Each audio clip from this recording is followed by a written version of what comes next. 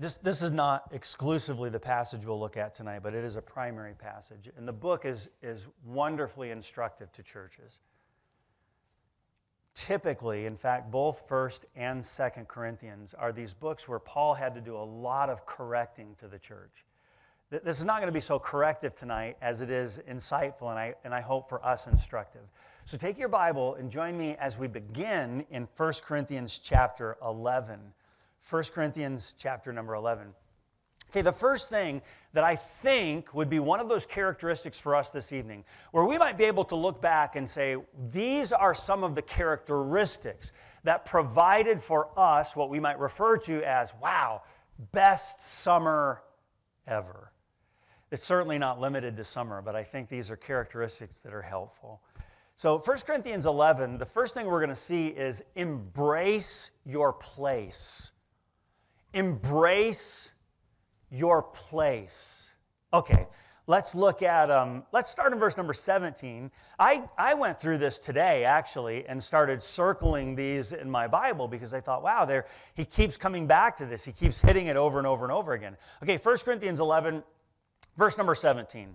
He says, now, in this that I declare unto you, I praise not. So we know he's not giving these words of, commendation to the church at Corinth, but there is something that is presumed in this passage that is, in a sense, like, hey, good job.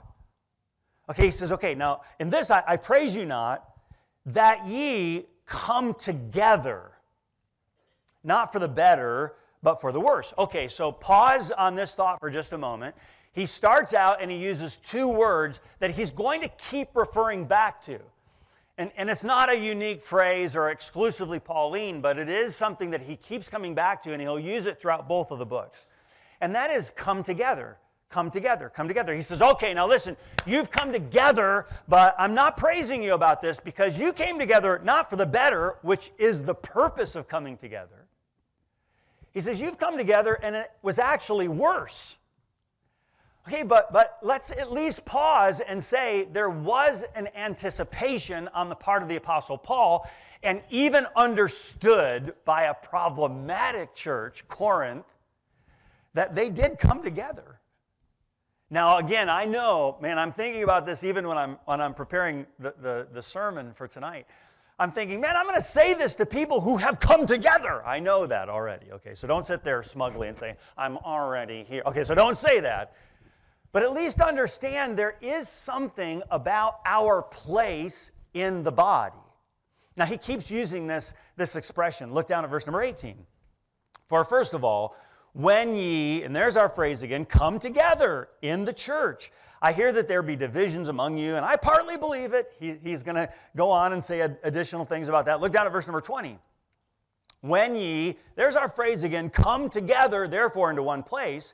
This is not to eat the Lord's Supper, and then he's going to give some instruction that we oftentimes refer to regarding the Lord's Supper when we observe it as a church that has come together. Verse number 33, he says it again. Wherefore, my brethren, when ye come together to eat, tarry for one another. He's saying, hey, show some hospitality, some kindness, some deference, and come together for the right reason. Okay, again, this expression presupposes that the church would faithfully come together, that the church would, in fact, assemble. This is something that most in this room have already come to good conclusions about. That no matter the culture or the time or the day or the age, the timelessness of God's instruction regarding a church that comes together is still intact for us today. That's not been a diminished command.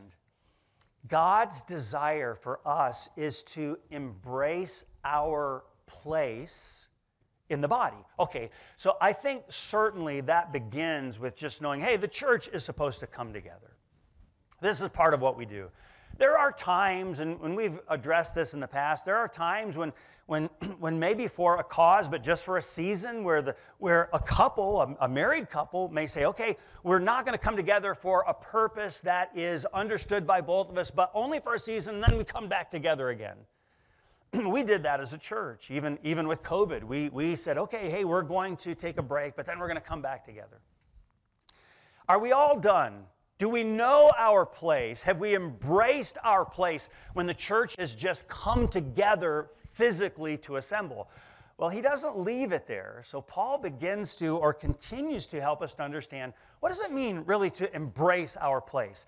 Let's go another chapter forward in 1 Corinthians and look down in chapter 12, and let's start in verse number 12. Now remember, before we read this, remember when the church gathers, his body is formed in our midst. When the church assembles, you know all of this, so please forgive the repetition, but church, ecclesia, the called out assembly.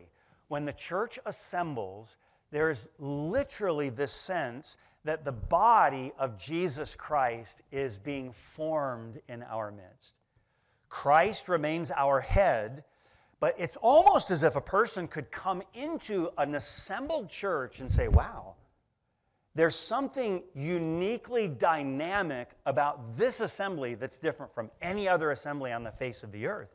And that is Christ is in the midst. Okay, so how does Paul continue to build on that? Well, verse number 12, 1 Corinthians 12. For as the body is one and hath many members, and all the members of that one body, being many, are one body, so also is Christ. For by one Spirit are we all baptized into one body, whether we be Jews or Gentiles, whether we be bond or free, and have been made all to drink into one Spirit. For the body is not one member, but many. What a glorious opportunity we have whenever we come together to actually demonstrate the beauty of the unity that exists not only within our body, but actually within the Godhead. Okay, is there any disunity in the Trinity? Any disunity? Has there ever been any tension between the Trinity that is formed between the Father, the Son, and the Spirit? The only example that we might be able to allude to is, my God, why hast thou forsaken me, when Christ became sin for us?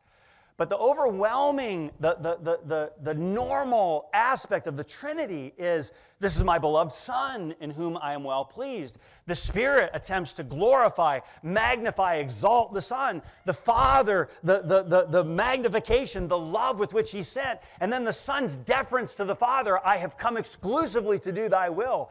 There is this beautiful, continual harmony within the three persons of the one Trinity.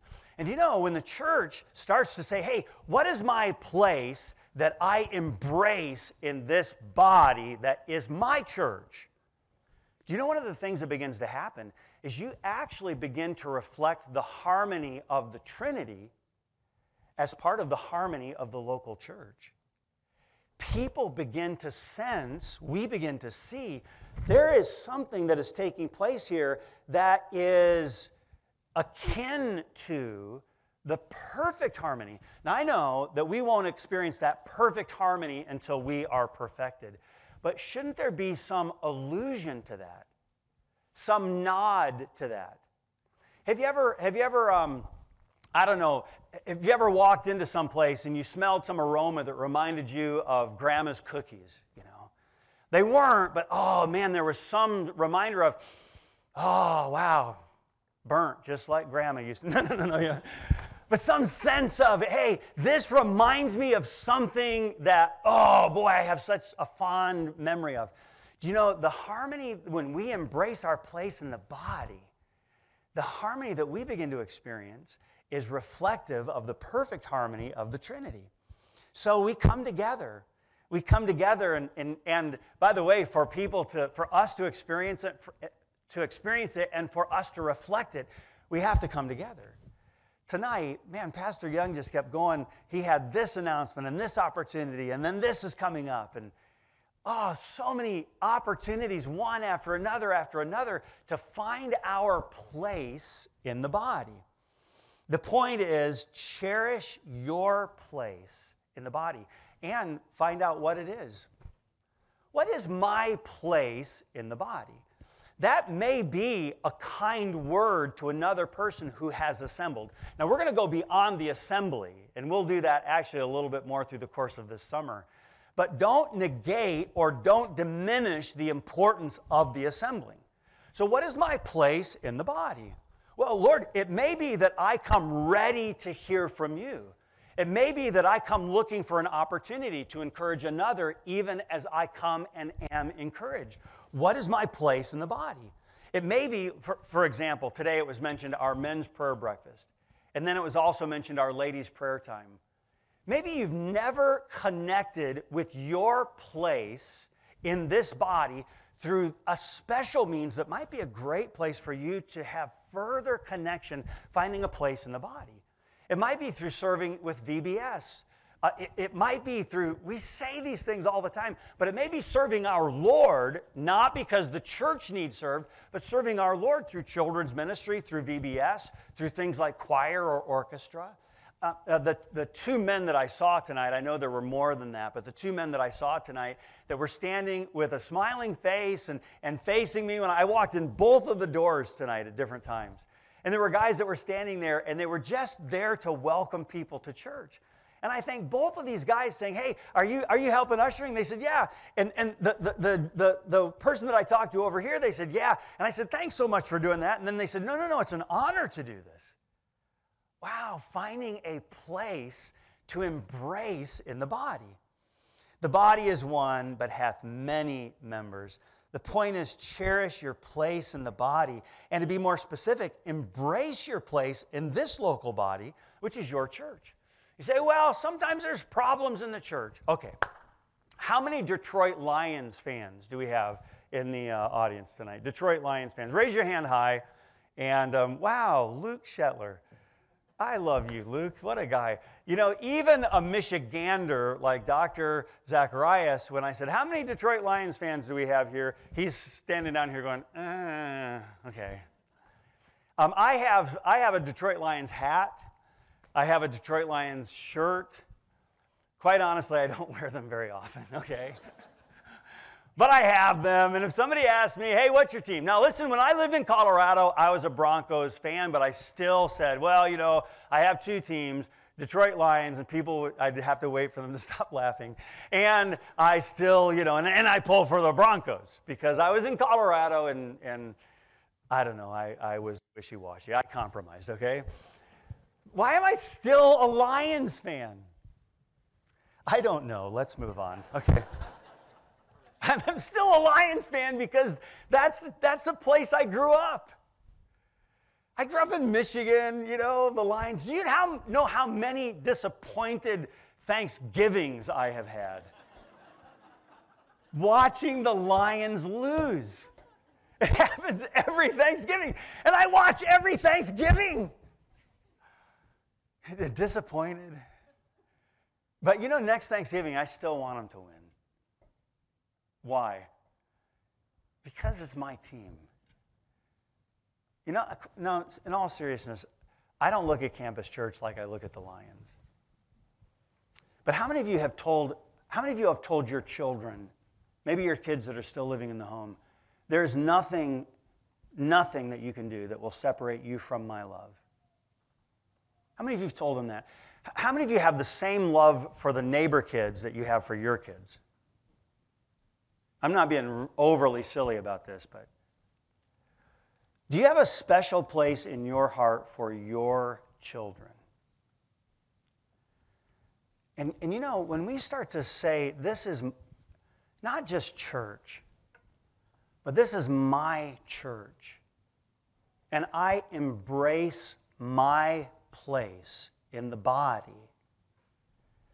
I believe the Lord begins to form something within us that allows us to serve Him in a way that will never fully happen when we don't say, listen, it's my church with all of its weaknesses, with all of the places where it struggles, where I wish it was like this, or this happened to me in my church, and I know all of those things.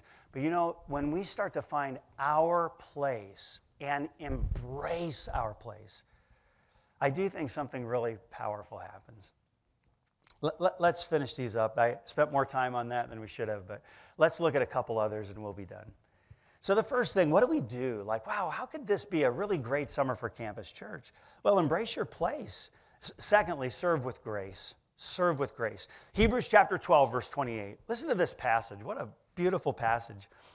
Wherefore, we receiving a kingdom which cannot be moved, let us have grace whereby we may serve God acceptably with reverence and godly fear. What a great passage of Scripture when you start thinking about serving the Lord and specifically serving Him in our place in His body. Okay, he says, okay, here's what happened. Wherefore, we receiving a kingdom which cannot be moved. Oh, man, that's our citizenship. Hey, where are you from? Well, I have a citizenship in heaven. I'm there. Okay, so what have we received with that citizenship? He says, we have a citizenship, a kingdom that cannot be moved. Let us have grace whereby we may serve God acceptably with reverence and godly fear. What's necessary, according to this passage of Scripture, to serve God acceptably with reverence and godly fear? What's necessary? I think he says, let us have grace whereby or by which we can serve God. Okay, so the question is, do you have what's necessary to serve God? Well, the response to that should be absolutely. The Bible says in John 1:16, and of His fullness have we all received. And of His fullness have we all received. If you know Jesus Christ as your Savior, you are not exempted from what He just applies to all of us. Of His fullness. Like, wow, I got the whole package. Have you ever heard someone say something like this? Well, man, when so-and-so got saved, let me tell you, they really got saved. Okay? Listen, if you're saved, you really got saved and you got the full package. And of His fullness we have all received. And then you know what it says? It says, and grace for grace. Grace that piles on top of grace. Grace that follows grace. Of His fullness we've all received. We have all that we need. And what is it that seems to characterize this fullness? Grace. Now I know there could be extended definitions of grace, but that's not the point right now. Our point right now is if we simply define grace by that which we're very familiar with, we're familiar with grace as being, wow, this is unmerited.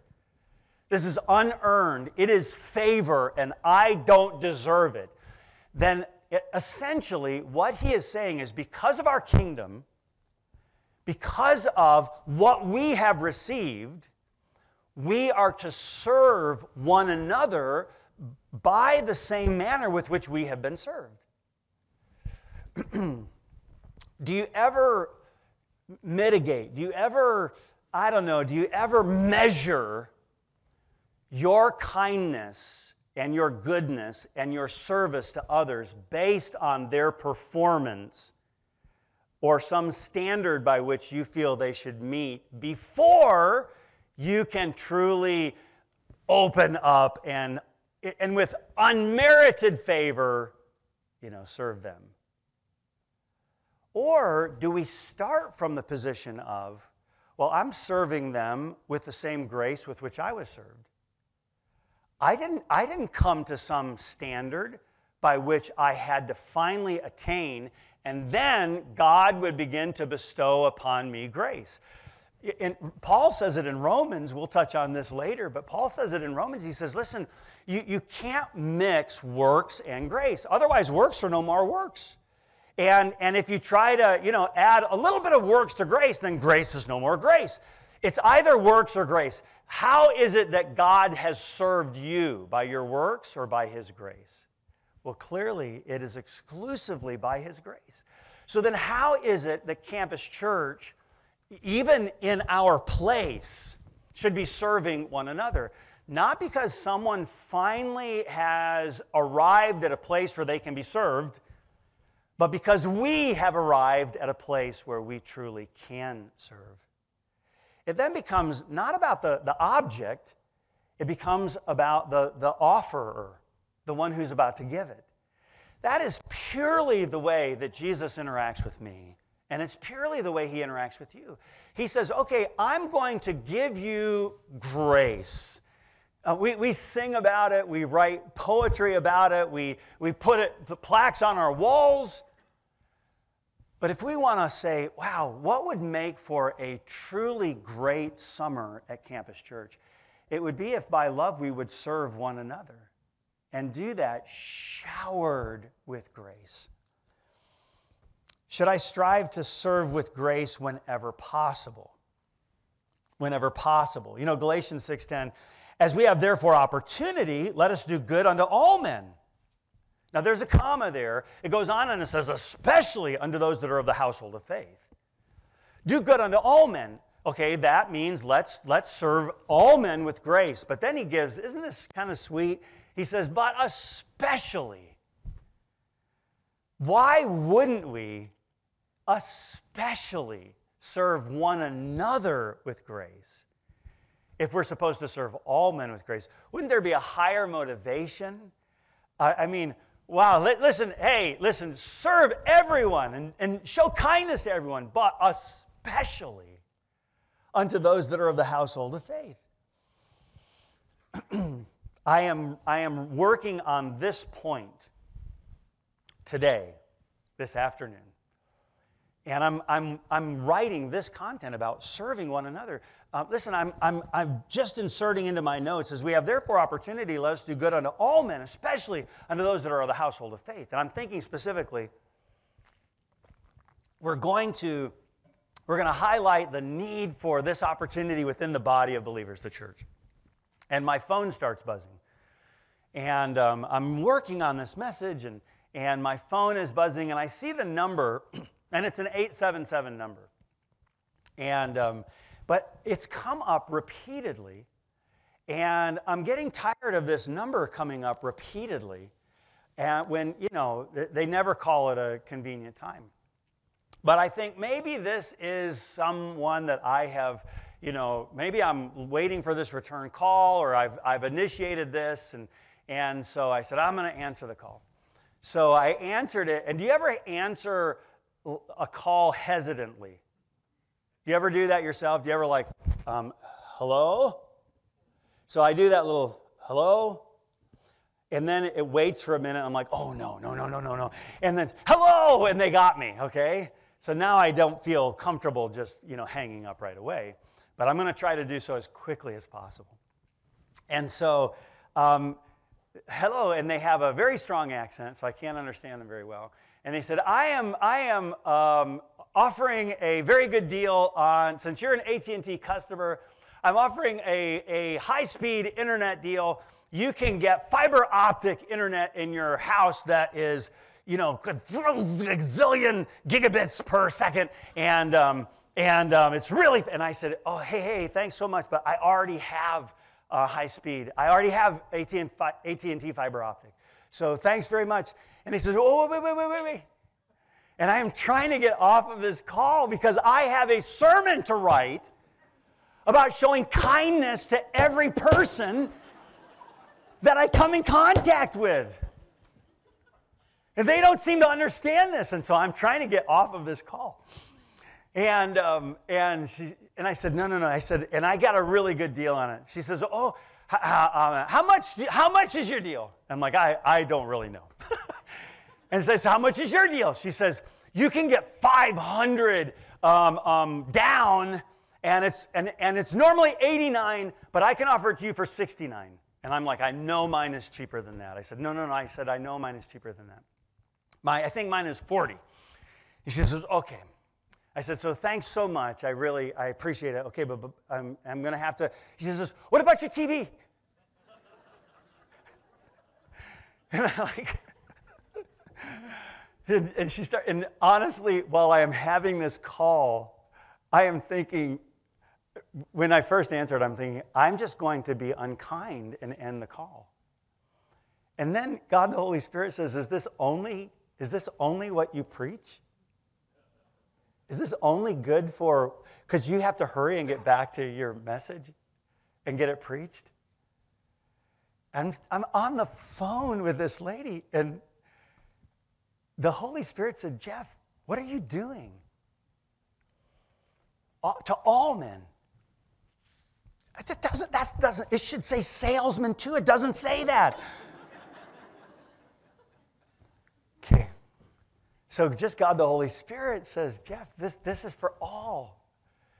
And especially, and my whole demeanor on the phone changes. So I said, my whole demeanor changed. I stopped being so short and, telling her that I had the best deal and yada, yada, yada. And I let her talk, and I didn't interrupt and say, no, I'm good. I didn't do that, okay? And then I thanked her for explaining stuff to me. Hey, thanks so much for taking time to explain this to me today. And then she changed. She's like, yes, you're welcome. And I said, no, I'm not interested in the TV package you have. But I said, thanks so much. I appreciate you calling. And she says, wow, well, thank you. Have a very good day. And I said, hey, listen, you have a great day too. I said, have a good afternoon. And I thought, I don't know if it's afternoon where she's calling from. But I said, listen, you have a great afternoon too. Do you know, maybe it'd be healthy for us to ask the Lord to reveal to us where we're not being so kind to all men, especially to those who are of the household of faith. Do you know, in a couple weeks, I don't know if you're signed up to help, I don't know if you're signed up to run, to walk, but in a couple weeks, Campus Church is a primary sponsor for the Ronald McDonald House 5K run. We're the bib sponsor. You'll see Campus Church on every bib. The runner's bibs for all the runners. Campus Church, right there. And I wonder if we're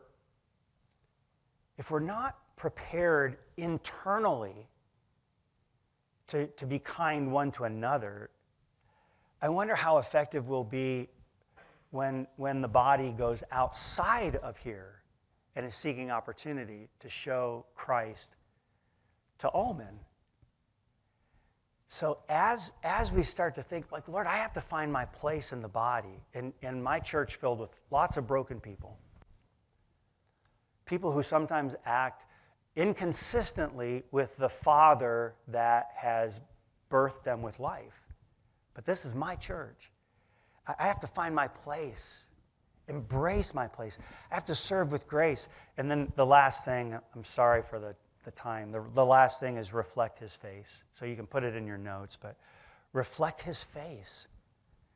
I love Psalm 17:15. As for me, I will behold thy face in righteousness. I shall be satisfied when I awake with thy likeness. Moses was said to have this holy glow about him. And who in the New Testament did that? Do you remember? The first martyr, Stephen. Stephen. What a verse. They're trying to, they're bothered by his statements. Stephen, full of faith and power, did great wonders, miracles among the people. Then there arose certain of the synagogue, which is called the synagogue of the Libertines and the Cyrenians and the Alexandrians and of them of Cilicia and of Asia, disputing with Stephen. And they were not able to resist the wisdom and the spirit by which he spake. Filled with the Spirit. Okay. And then Acts 6:15.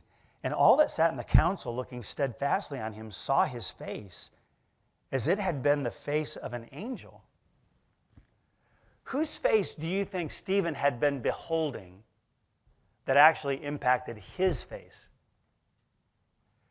Do you know, if you and I spend time just gazing into the right face, I think it's going to impact our own. And by the way, Stephen did look into his face. Do you know, I mean, he presents to them Christ, and they didn't want to hear it. But that doesn't change his demeanor, his countenance. And they stoned him with stones, grinding their teeth. And Stephen sees the heavens opened and Jesus What a statement. Standing at the right hand of the Father. Oh, wow, what a way for us to impact the world. Whether they receive our message or not, they have at least had some hint, some glimpse of Jesus. You know, I don't know what this summer will look like for Campus Church, but I pray that we will embrace our place, we'll serve with grace, and we will reflect His face.